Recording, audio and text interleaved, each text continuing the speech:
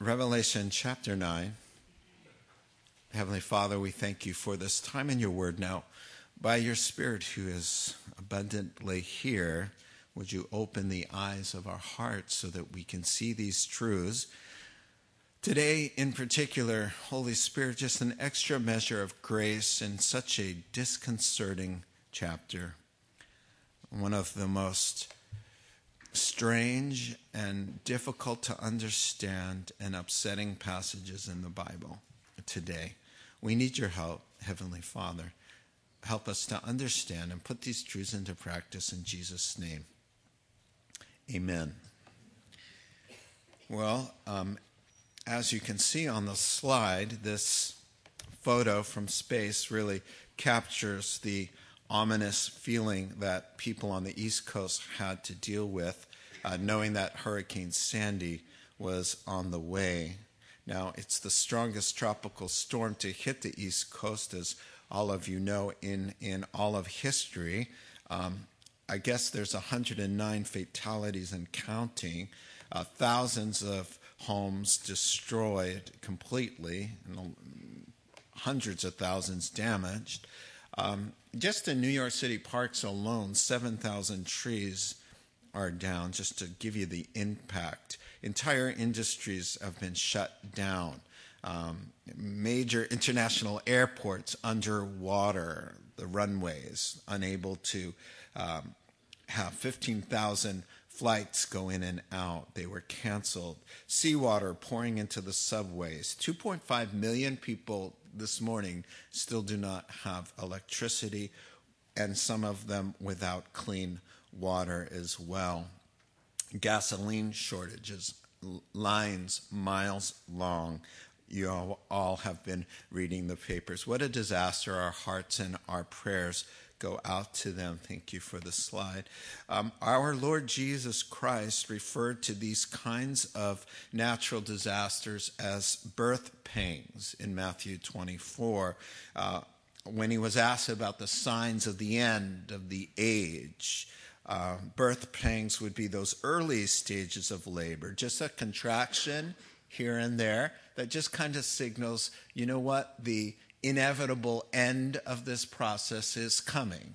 And so this is what the Lord spoke of with the rise of natural disasters. But there was indeed a clear distinction between birth pangs and the Big Bang, between storms and the storm, called in the Bible the day of the Lord. We've been calling it the Great Tribulation because in Revelation chapter 7, it is called the Great Tribulation. Jesus also calls it that when he says, from then there will be great distress or tribulation, unequaled from the beginning of the world until now and never to be equaled again.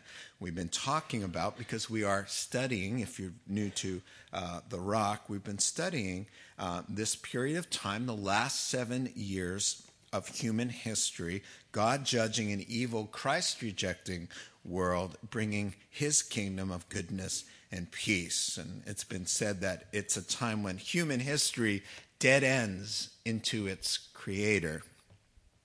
It's a time of judgment and salvation, and the storm of the Great Tribulation, as we've been seeing, will make Sandy and Katrina and all the other storms look like gentle spring showers by comparison. So it's not necessarily a pleasant subject to talk about. I have a quote here from a guy, Ray Stedman, Pastor Ray Stedman, who's gone on to be with the Lord, great Bible teacher. And he did a series on Sunday morning right through Revelation, as we are. And when he got to chapter 9, here's how he opened his sermon. And I quote Pastor Ray Stedman speaking here at where we are, all right? He says, I received an unsigned note in the offering last week, which I will read to you exactly as it was written. Quote, kindly see to it that your sermon presentation is more entertaining and concise. Wow. He's still speaking. I am sure the note was sincere and well-intentioned. Probably many of you feel the same way about my messages. I too strongly sympathize with those sentiments. I wish there was some way to make these messages more entertaining, and although I struggled to make them concise, I probably could use some improvement there as well. But I remind you, Ray still speaking, that we're dealing with what the Old Testament calls the great and terrible day of the Lord. I find it difficult to make such messages amusing or entertaining. And then he says, it strikes me to attempt it would be something analogous to hiring a comedian to entertain the witnesses at a public execution. I thought that was funny, actually. This is not entertaining material, I grant you, but it's true, and unpleasant truths sometimes are very necessary to face. So I appreciate this. I mean, who wouldn't rather preach on, John 14, let not your hearts be troubled, be not afraid, believe in God, trust in him, trust in me also. In my Father's house there are many places for you. I go to prepare a place for you, that where I am, there you shall be also. I didn't know I knew all of that verse. I could keep on going. I was surprised. I thought I'd just stop where I, stopped. But lo and behold, John 14, amen? So if you're visiting this morning for the very first time, welcome.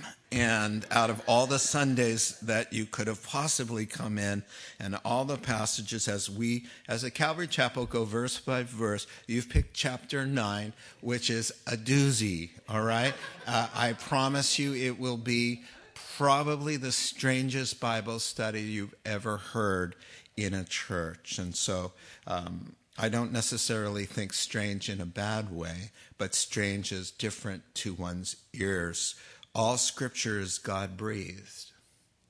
All Scripture is God-breathed. And the words that begin the prophetic revelation we find in chapter 1 promises a blessing to anyone who reads and studies these words. And so Jesus, our Lord and Savior, is revealing this advanced history to his church, his people, for a reason, and promises a blessing. And so therefore we tackle it and try to get as much as we can from it.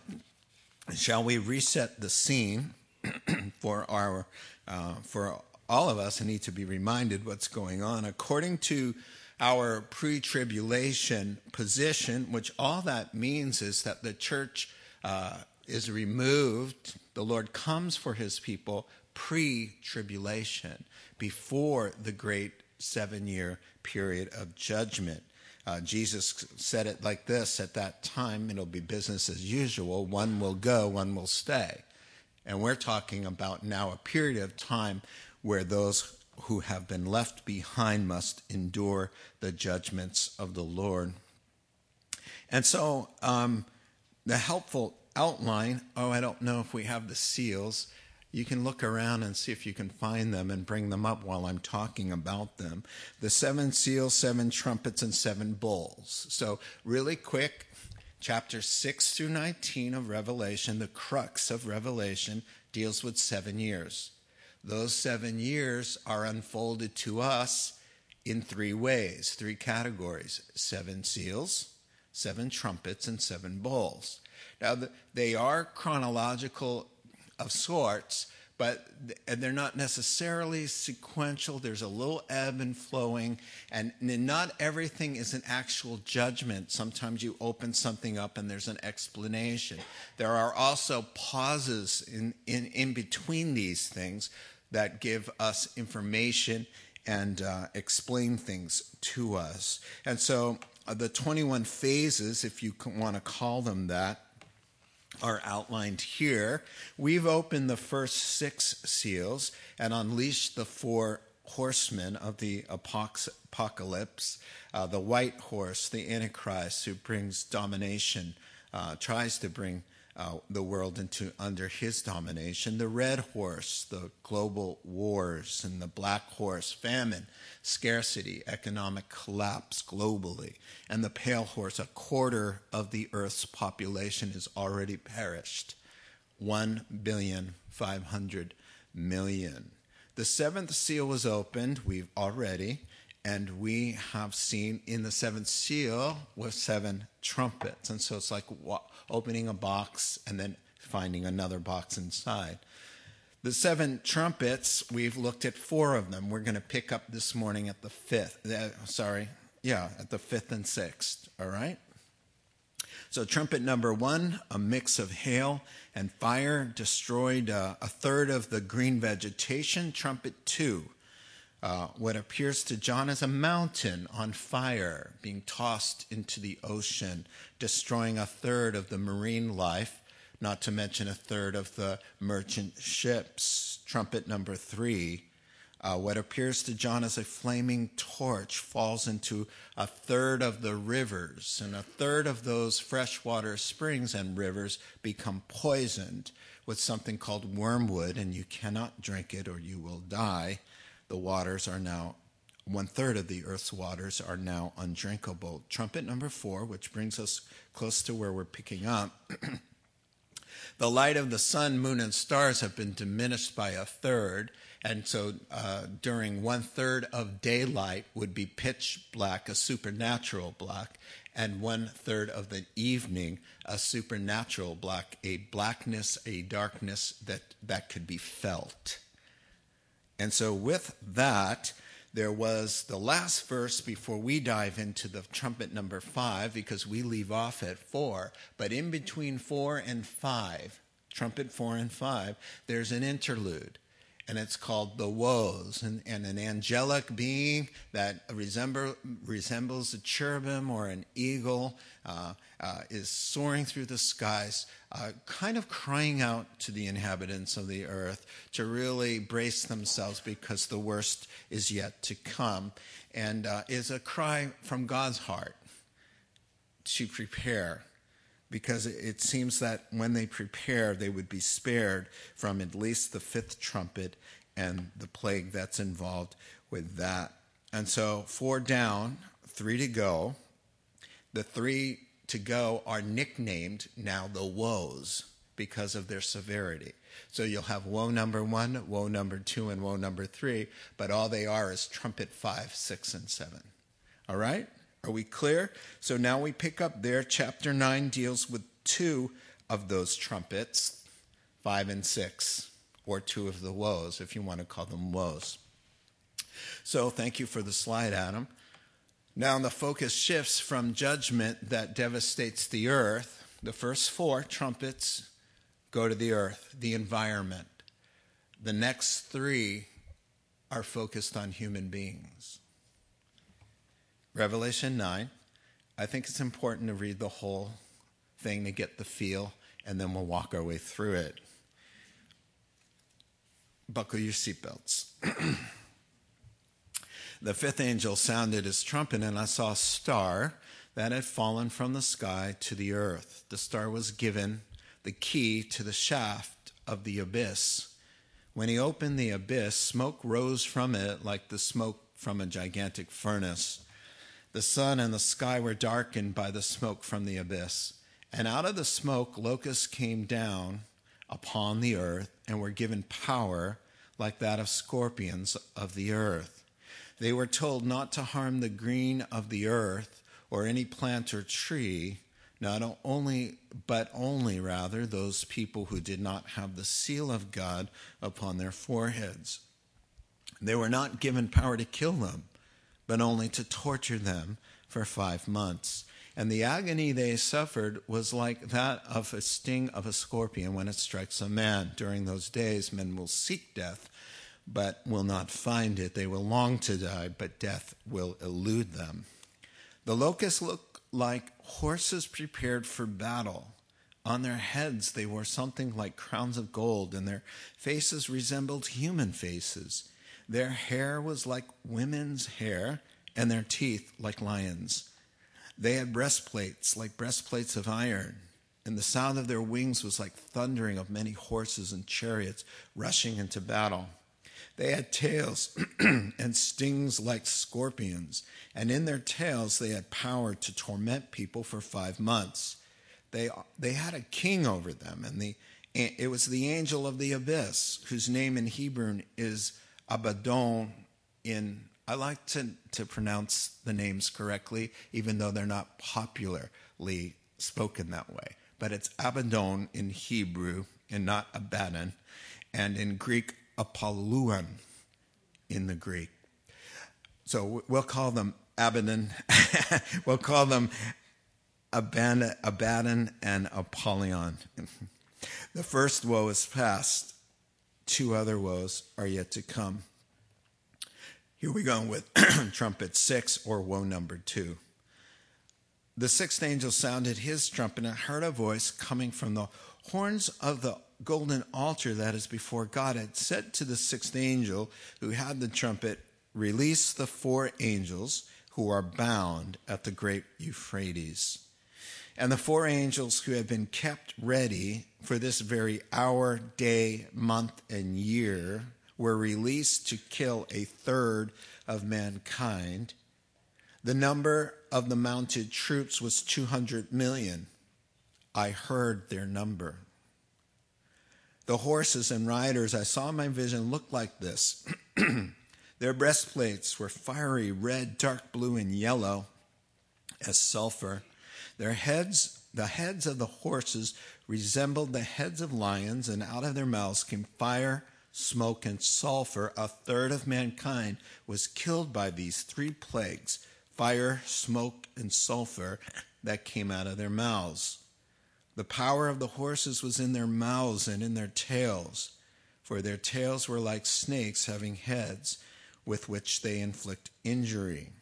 The rest of mankind that were not killed by these plagues still did not repent of the work of their hands.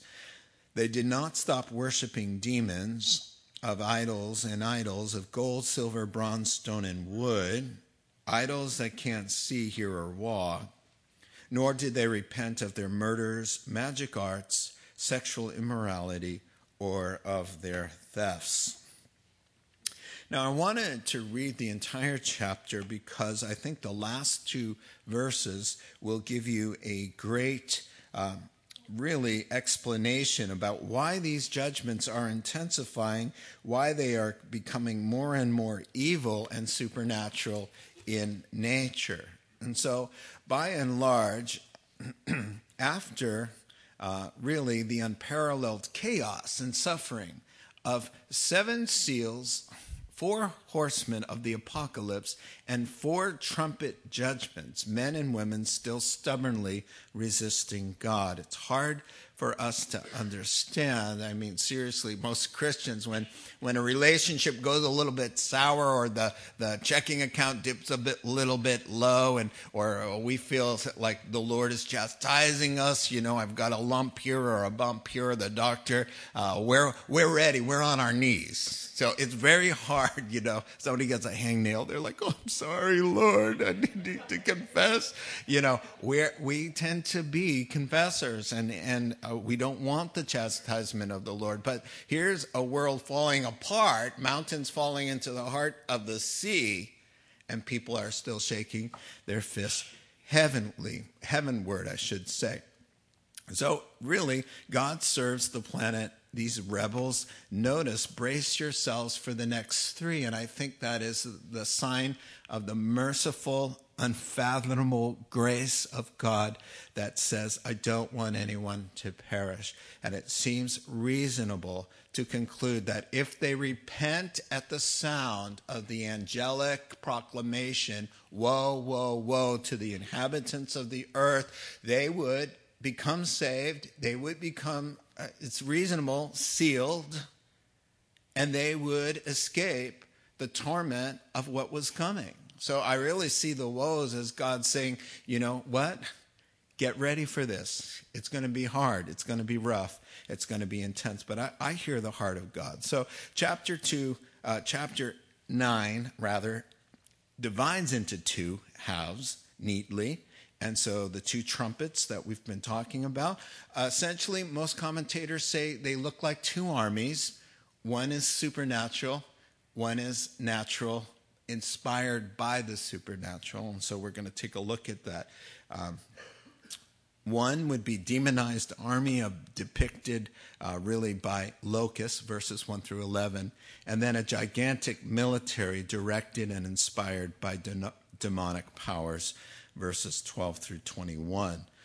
So let's look at this mysterious and terrifying first group. Chapter 9, Revelation, and verse 1 says, John sees a star that had fallen from the sky to the earth. Now, lots of talk about falling star imagery here. We've seen it last chapter in verse 10.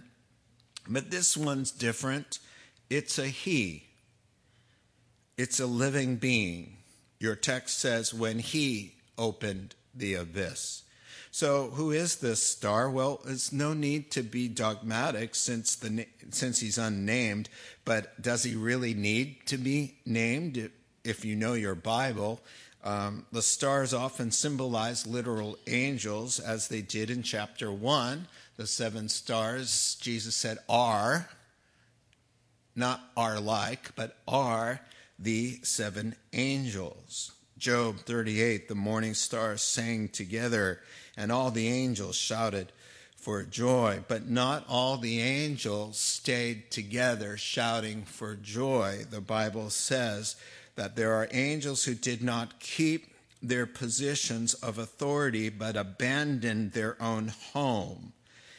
That is in Jude verse 6. In Revelation chapter 12 and verse 4, the dragon's tail, the dragon is Satan himself, knocks over a third of the stars and they fall to the earth. That is where theologians get the understanding that a third of the angelic hosts defected and became followers of the evil one. And so between Isaiah and Jesus' comments, here's Isaiah. How you have fallen from heaven, O morning star, son of the dawn. You have been cast down to the earth, you who once laid low the nations. Isaiah 14 and verse 12. And then Jesus telling his disciples, when they talked about casting demons out, he said, oh man, I saw Satan falling like lightning from heaven. Between all of that, I think it's reasonable, on top of the Greek tense of the verb, fallen is in its perfect tense, which signifies completed action. So really in the Greek, it says, I saw an already fallen angel. It doesn't make sense in the English, so in the Greek, I think it's safe to assume this is Lucifer, which means brightness, the devil himself. So the abyss. Now the devil is given the key, and notice he's always given power. He doesn't have random power. His is a limited power under the sovereignty of God. The devil is given the key to the top of something called the abyss. The Greek word abyssos. It means bottomless or boundless. When it's used with another word, fryer, it means well or pit. It seems that many demons are imprisoned in a spiritual penitentiary, the prison house for demons, I would call this, and it becomes increasingly prominent in the book of Revelation. And this is a place that the demons knew about in Luke chapter, Chapter 8, where Jesus was casting out demons and legion of them said, do not send us to the deep, King James, the abyss, NIV, to the big, boundless hole of darkness where they are chained. Now, the rest of that verse that I said about the angels who did not keep their positions of authority but abandoned their own home, and then let me finish the verse. These he has kept in darkness, bound with everlasting chains for judgment on that great day. Well, that great day is here, and it's time for the abyss to be open and used according to God's plan.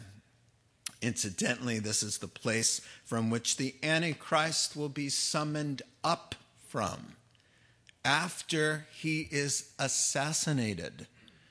He will die. His spirit will go to the abyss, and he will be raised from the dead by the power of the evil one, and the world will marvel at the beast and say, who is like the beast? Because he always wants to imitate God. Death, resurrection, Father, Son, Holy Spirit. He has his Trinity, Father, Son, and Holy Spirit. It's a counterfeit kingdom. Now, so permission is granted to this personage to take the lid off the pit, and out they come. And many scholars see these invisible demons manifesting physically as locust-type creatures. Now the top comes off, darkness fills the sky, John says, like black acrid smoke billowing out of a gigantic furnace. He's saying that's what it looked like to me. And now we know the theme of trumpet number 5, demonic and satanic oppression. John Phillips on this passage.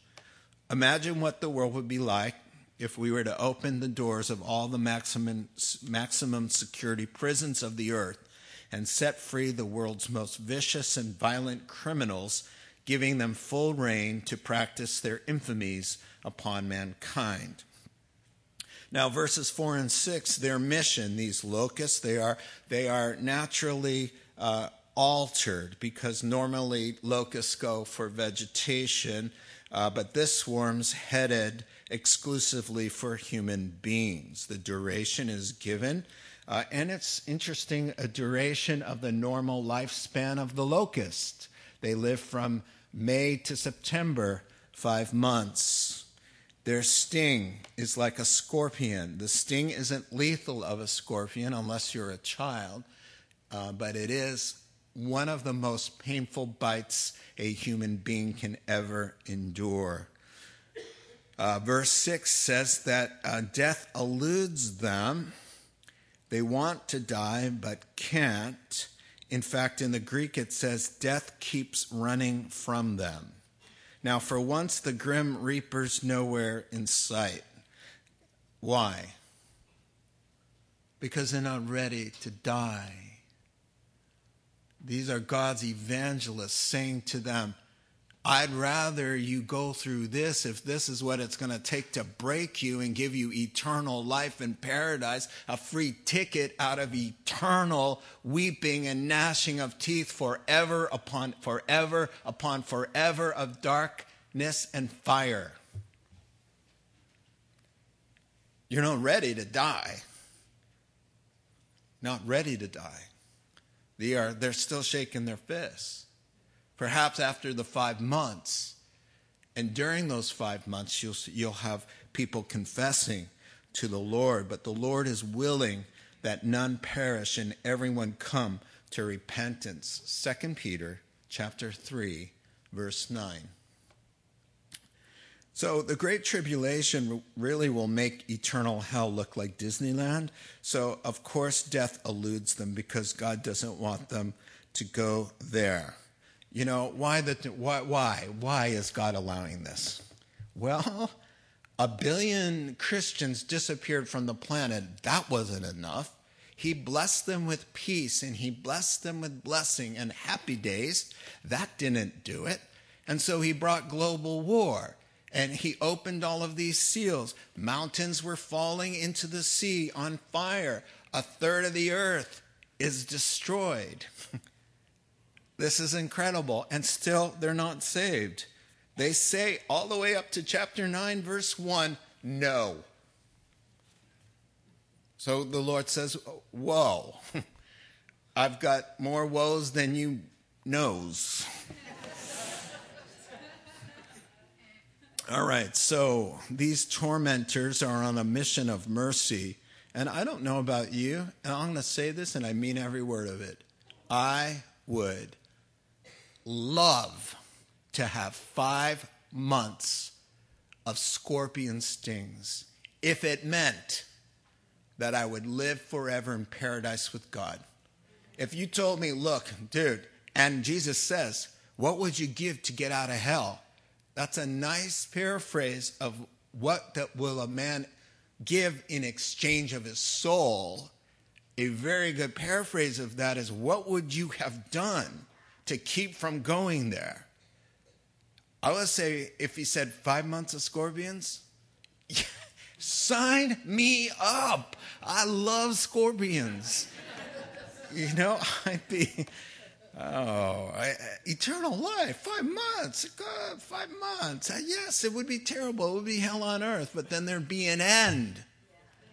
And I'd be free, and I'd have my eternal body, and I'd be reunited with loved ones, and I would live in the love of God forever and ever and ever. God knows what he's doing with these guys. He does.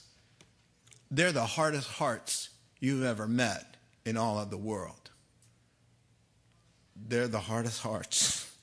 Verses 7 through 11, we've got their mission down, 1 through 6. Now a few verses to describe their character.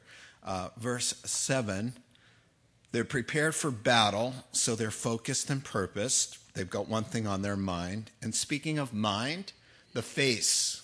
So the face symbolizes, listen, there's intelligence here. They're just not like grasshoppers on steroids. They have a mind. They have cognition. They can take orders. You see, the face, I think, says personage, intelligence behind it, which crowns of gold. Listen to how Paul the Apostle describes the spirit world of evil. We wrestle against spiritual rulers and against authorities, crowns of gold, demons, crowns, authority, the powers of this dark world against spiritual forces of evil in the heavenly realms. Crowns symbolize authority. And just as God's kingdom has authority and a hierarchy, so the counterfeit does as well. Verse 8, hair like women. Commentators, something seductive about these demons. They are worshipped. Go to the last verse. They're worshiping. Demons lure people away. And the Bible says, hey, a woman's hair, can you turn off the air or turn it down? I see people's faces, and they're sending out telepathic messages. Dear Ross, shut down the refrigerator. All right. Don't turn the heater on. Yeah, just a little bit off. Thank you. Yeah, it's hot enough in the chapter. This is warming me up right here. All right, so, a woman's hair is her glory, the scriptures say. And so there's an idea that as sick as it is to think this way, there's an allurement about them. Breastplates of iron, teeth like lions in verse 9. It just means invincible. How are human beings going to stop a demonic attack without Jesus Christ, without the Word of God, without faith? Sorry, Charlie. No way. There's no way to stop them. Wings that thunder, just overwhelming force and power. Verse 10, their sting limited to 5 months. Verse 11, their king has a name. So these demons are equal opportunity tormentors, Jew and Gentile alike. Abaddon in Hebrew and Apollyon in Greek. It means destroyer. Now, who could that be?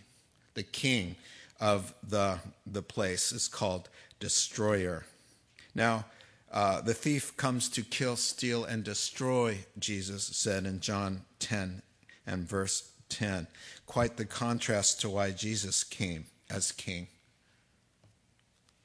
to bring life. So verses 12 and 13 serve as transitions.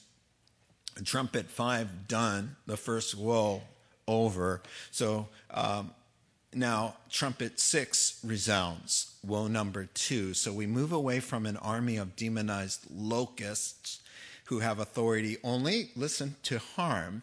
We're moving from that to an army of demonized soldiers with the authority to kill. All right, verse 13 is a reminder, and a necessary one, I think, that the whole tribulation is indeed an answer to prayer, the prayer of God's people. So the voice that's keeping these judgments moving is coming from the prayer altar. The horns just mean the corners of those altars, that altar rather, and the whole scene of the tribulation and all of this that you see is in part an answer to the prayers of God's people, been praying through the ages, thy kingdom come. Part of the answer to thy kingdom come is to judge and deal with wrongdoing and evil, and to annihilate that, and then bring a kingdom where only righteousness dwells. So the Lord is coming, and that's an answer to prayer, but the Great Tribulation is indeed in cooperation with the prayers of God's people, not only the last 2,000 years, but all through from the beginning. So here's another way of doing that, of answering the prayers, is trumpet number 5. And he orders 4 angels there who are bound at the river Euphrates to be released. These angels have some stirring up to do. Now let's talk about this because it's very interesting. It's the similar idea. Again, Peter and Jude tell us that certain angels sinned beyond measure and have been kept imprisoned by God in the spirit world, chained until now. So verse 14 calls them the 4. So the definite article there, the, means that we are talking about specific individuals and we have them in mind. At the Euphrates, well, 4 powerful angels of the evil variety, of course, because they're chained. And perhaps Euphrates is there because it represents the epicenter of power struggles in the ancient world. Now, the Euphrates, I should say, flows through modern-day Turkey, Syria, and Iraq. The fall of man happened there. The river flowed out of the garden paradise. We were ruined there. Everything you see around you, every tear that falls, happened there. All the miseries of mankind happened at the Euphrates. Here, the first murder. Cain killed Abel there. The first martyr was slain. The Old Testament evil empire called Babylon is the Old Testament Nazi Germany of World War II days. That's what Babylon is to the Old Testament, and that's where it springs, the Euphrates. Here, the wicked Tower of Babel was built. In defiance, after the flood, they said, try sending a flood now. And so we're going to build a city that goes up to the sky that won't matter. Send your rainstorms.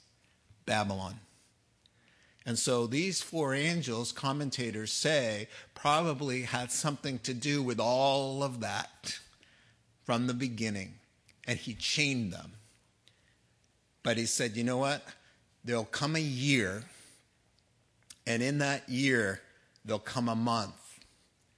And in that month, there'll come a week. And in that week, there'll come a day.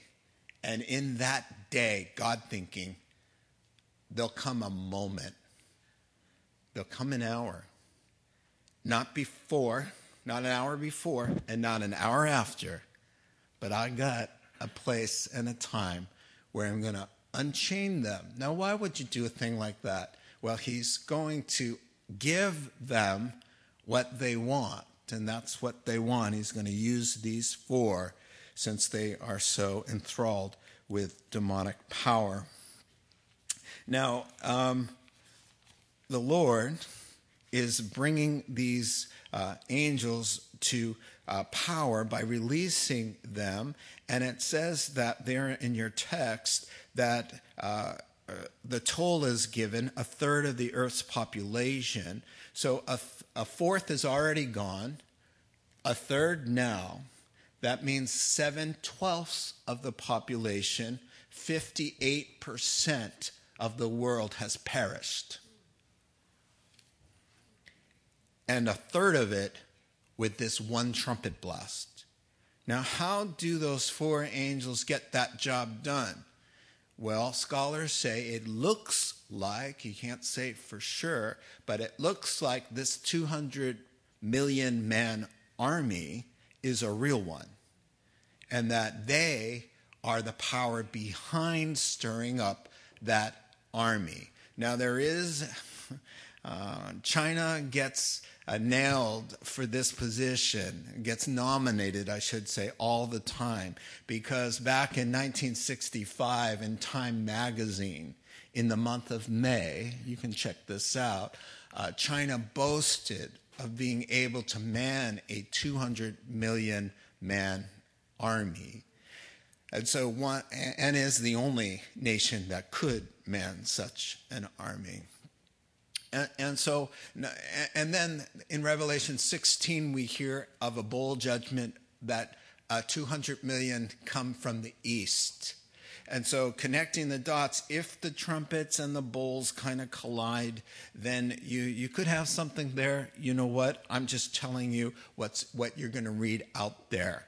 I think the important thing is that this army is going to come forth and it's going to do the destruction. Let's look at 17 and 19 through 19. There are war horses, imagery, lion, serpents. Oh, what does that say? This army's ferocious and has deadly warfare. Now, the thing that really kills people, John says, is what comes out of these horses. He calls them horses. The fire, the smoke, and the sulfur. That's what does a third of the population in. Is this what John is trying to talk about here, modern day weaponry? You can get the lights there. He says, from their mouths comes fire. And then he says, oh, wait, from their tails come fire. Well, the turret gun there turns. And so in the front, it looks like the horse. Poor John. What's he going to call that? Oh, I saw a Sherman tank model for, He says, I saw a horse and I don't know, it just like it was ferocious and it looked like it had teeth and it was spitting out fire and I saw like a snake hanging out from the front and from there came the power to hurt people. Yeah, if you were born 2,000 years ago, that's a pretty good job. And so that's just an idea. You go online or you get a commentary book and you're going to read things like that. I don't think there's a problem in that as long as you're not just preaching a dogmatic way. This has got to be that, because nobody knows. If it doesn't say it, we don't know what it is, except I don't think it's a bad thing to contemporize and wonder, what could that be? And say, wow, could be. All right, let's move on. So John's point is the weaponry that is responsible for the loss of life. Finally, let's get to verses 20 and 21. That wasn't so bad, huh? No. All right. Know this one more time. The Lord Jesus said, the day I come, it'll be perfectly calm day. Peace all around. People having parties, getting married. Not a clue judgment is anywhere in the air. It is therefore impossible for the church to be in the scene. By Jesus' own words. He said, the people who went into the boat, Noah went into the boat, until that very day, Jesus' words, no one had a clue what was coming. because they were downtown going to the mall, they were working out, they were getting massages, they were getting their nails done, they were doing what people did back there. It's perfectly right to say all of those contemporary things because that's the spirit of the passage. The spirit of the passage is, when I come, I'm going to be like a thief in the night. And then in that breath, he says, one will go, one will stay. So there are two kinds of comings. One for the church in a twinkle of an eye as a thief in the night. And then one where you come down and your feet touch on the Mount of the Olives. The other thing is we go up, we're caught up. Those who are alive and remain to the coming of the Lord are caught up. Well, all the other passages on his coming is he comes down and him. And he's touching the earth. He goes to the Mount of Olives. His feet touch down. So, he comes first for us. He removes us from harm's way. We are not appointed to wrath. The day of God's wrath falls. We are not there because we're not appointed to God's wrath. Revelation 3:10, I will spare the church from the hour that is coming upon the world. There. I feel better now. You know why? You should too. And if you're still a post-tribulationist after all of this, I'm sure you're thinking, boy, I hope he's right. All right, finally, verses 20 through 21. So you'd think after 6 seals, 4 horsemen, 6 trumpets now, if 58% of the earth's population was, as of last night, 7,49,916,418, it means that by this trumpet, 4,088,951,522 people have died. 4 billion. You would think the 3 billion who now are left would repent. And here's what your text says. The text says, well, there was a general lack of repentance. First, Godward. Number 1, they kept worshiping their own achievements, their own lives. That's the spirit of that first description. To worship the things of your hands means to worship yourself. And self-sufficiency reigns. That's number 1. Number 2, worshiping demons. Now, some people do that outright. In the 2/3 world, if you've ever gone out there outside of this country, you'll see the statues and you'll smell the incense. And Paul the Apostle says, hey, that's not just going out in the air. When you offer something to a pagan deity, you're offering to demons. 1 Corinthians chapter 10, verse 20. So it's just not a harmless cultural thing to burn incense and put some oranges there unto your gods. The Bible says demons are well pleased and receive it unto themselves as worship. So, but interestingly, you'll say, well, we don't do that. The word is pharmakeia, for magic arts, where we get the word pharmacy, which means taking drugs. So you can either go to the shaman, the fortune teller, the psychic, the voodoo guy, and do it that way with the little mushrooms and whatever it is they do, and they do. Or you can just smoke weed. Smoking weed equals pharmakeia, witchcraft, because you're opening yourself to what they're opening themselves to. Same thing, Bible says. People don't see that. And they continue smoking their weed right past 7 trumpets, 7 seals, and 7 bowls. Right to the end. Can't let it go. Can't let it go. Not even with a scorpion sting of a devil-inhabited locust. That's a serious addiction. All right, never mind. The third one, worshiping stuff, money, possessions, gold, silver, bronze, stone, and wood. It just means worshiping stuff, jewelry, money, possessions, that whole thing. Imagine that. And then lack of repentance, manward. Last verse, verse 21. They continue to murder one another. Now, you'd think they'd be really tired of that whole idea of death and dying, but they're not. And then secondly, it says they continue to sell and do drugs with one another, sorceries, magic arts, pharmakeia. I already got to that. And then it's not surprisingly fornication. Fornication is a King James word. It comes from porneia from the Greek. Fornication just means our word for it, contemporary English, even though we do say that word, but nobody knows what it means, is sexual immorality. Porneia in the Greek is the general word for any sex outside husband and wife. Anything, all of it. That's the big label.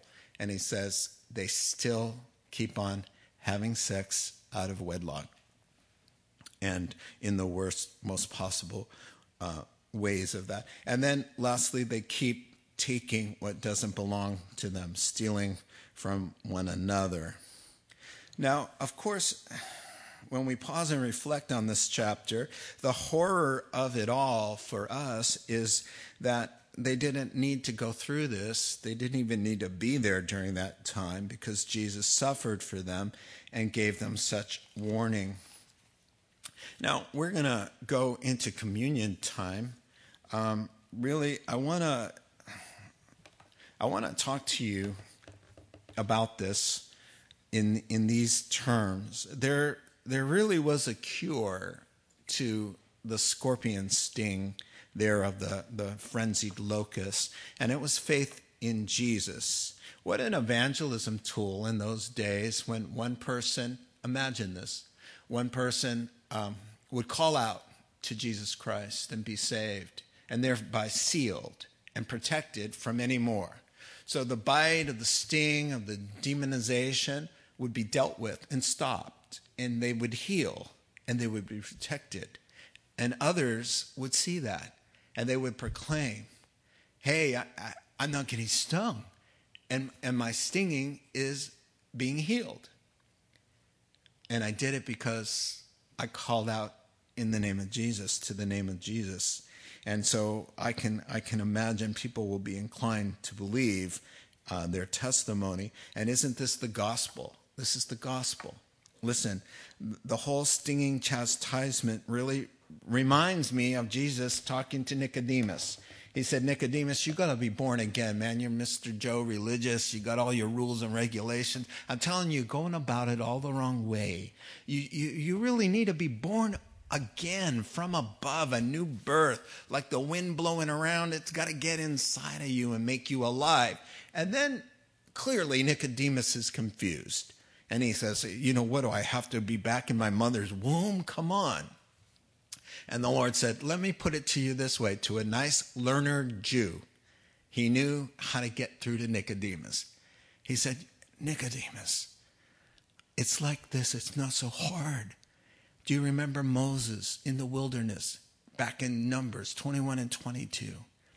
The Jews were complaining. They were talking smack about Moses, talking smack about God. And what were they saying? We don't have any bread. We're going to die. We don't have any water. We're going to die.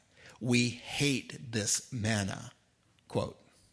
We hate this food that he's given us. So the Lord, and they said, we want to die. So the Lord said, okay, that's a good idea. So he sent in some fiery serpents that could sting them. Notice, to his people. And then they said, we give up. We have sinned. Pray for us. Tell the Lord we're sorry. We're sorry. fix this. So the Lord says to Moses, put this up now. Take a bronze pole, which signifies always to the Jew judgment, a bronze serpent. Put it on a pole, lift it up, and here's the cure. Tell them to look, and they'll be cured.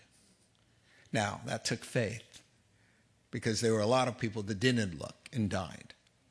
What do you mean looking? I'm not looking. What is that going to do? Just take a look at something on a cross or some serpent. I'm not doing it. Fine. And others looked. The scriptures say, look to me and be saved, all the ends of the earth. He's made it that easy. So the Lord quotes this and says, just as Moses, talking of Nicodemus, just as Moses lifted up the snake in the desert, so too the Son of God must be lifted up, that everyone who believes in him may have eternal life. So do you get it, man? It's that easy. I'm not asking you to climb back into your mother's womb. I'm not talking about good deeds and to be, got to do this, got to do this. You just have to look, trust, believe. That's all you have to do, because the work has been done. Jesus became the stinger. He became the curse. There's no more curse upon you if he paid for it all. And so that's what communion's all about.